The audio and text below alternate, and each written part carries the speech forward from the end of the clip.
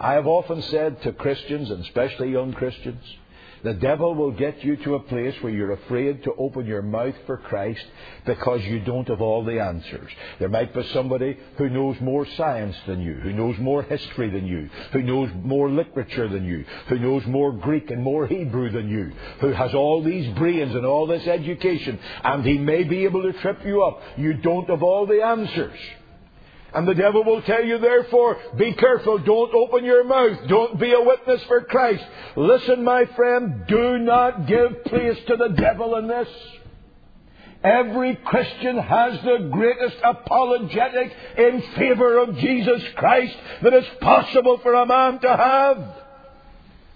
Millions times more of people have been saved through the simple, personal testimony of men whom Jesus has saved that have been saved through all the scholarly, apologetic experts in the world.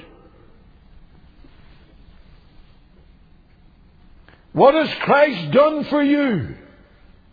You can go anywhere with that testimony. Once I was blind, but now I see. I look back over the years at people I have had the great privilege of pointing to the Lord Jesus. Some when they were just children.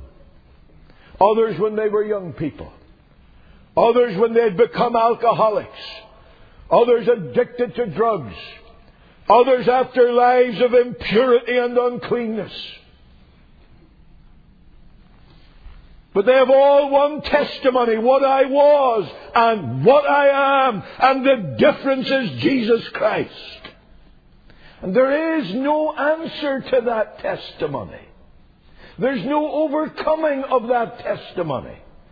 So never be afraid to testify to the grace of God in Jesus Christ.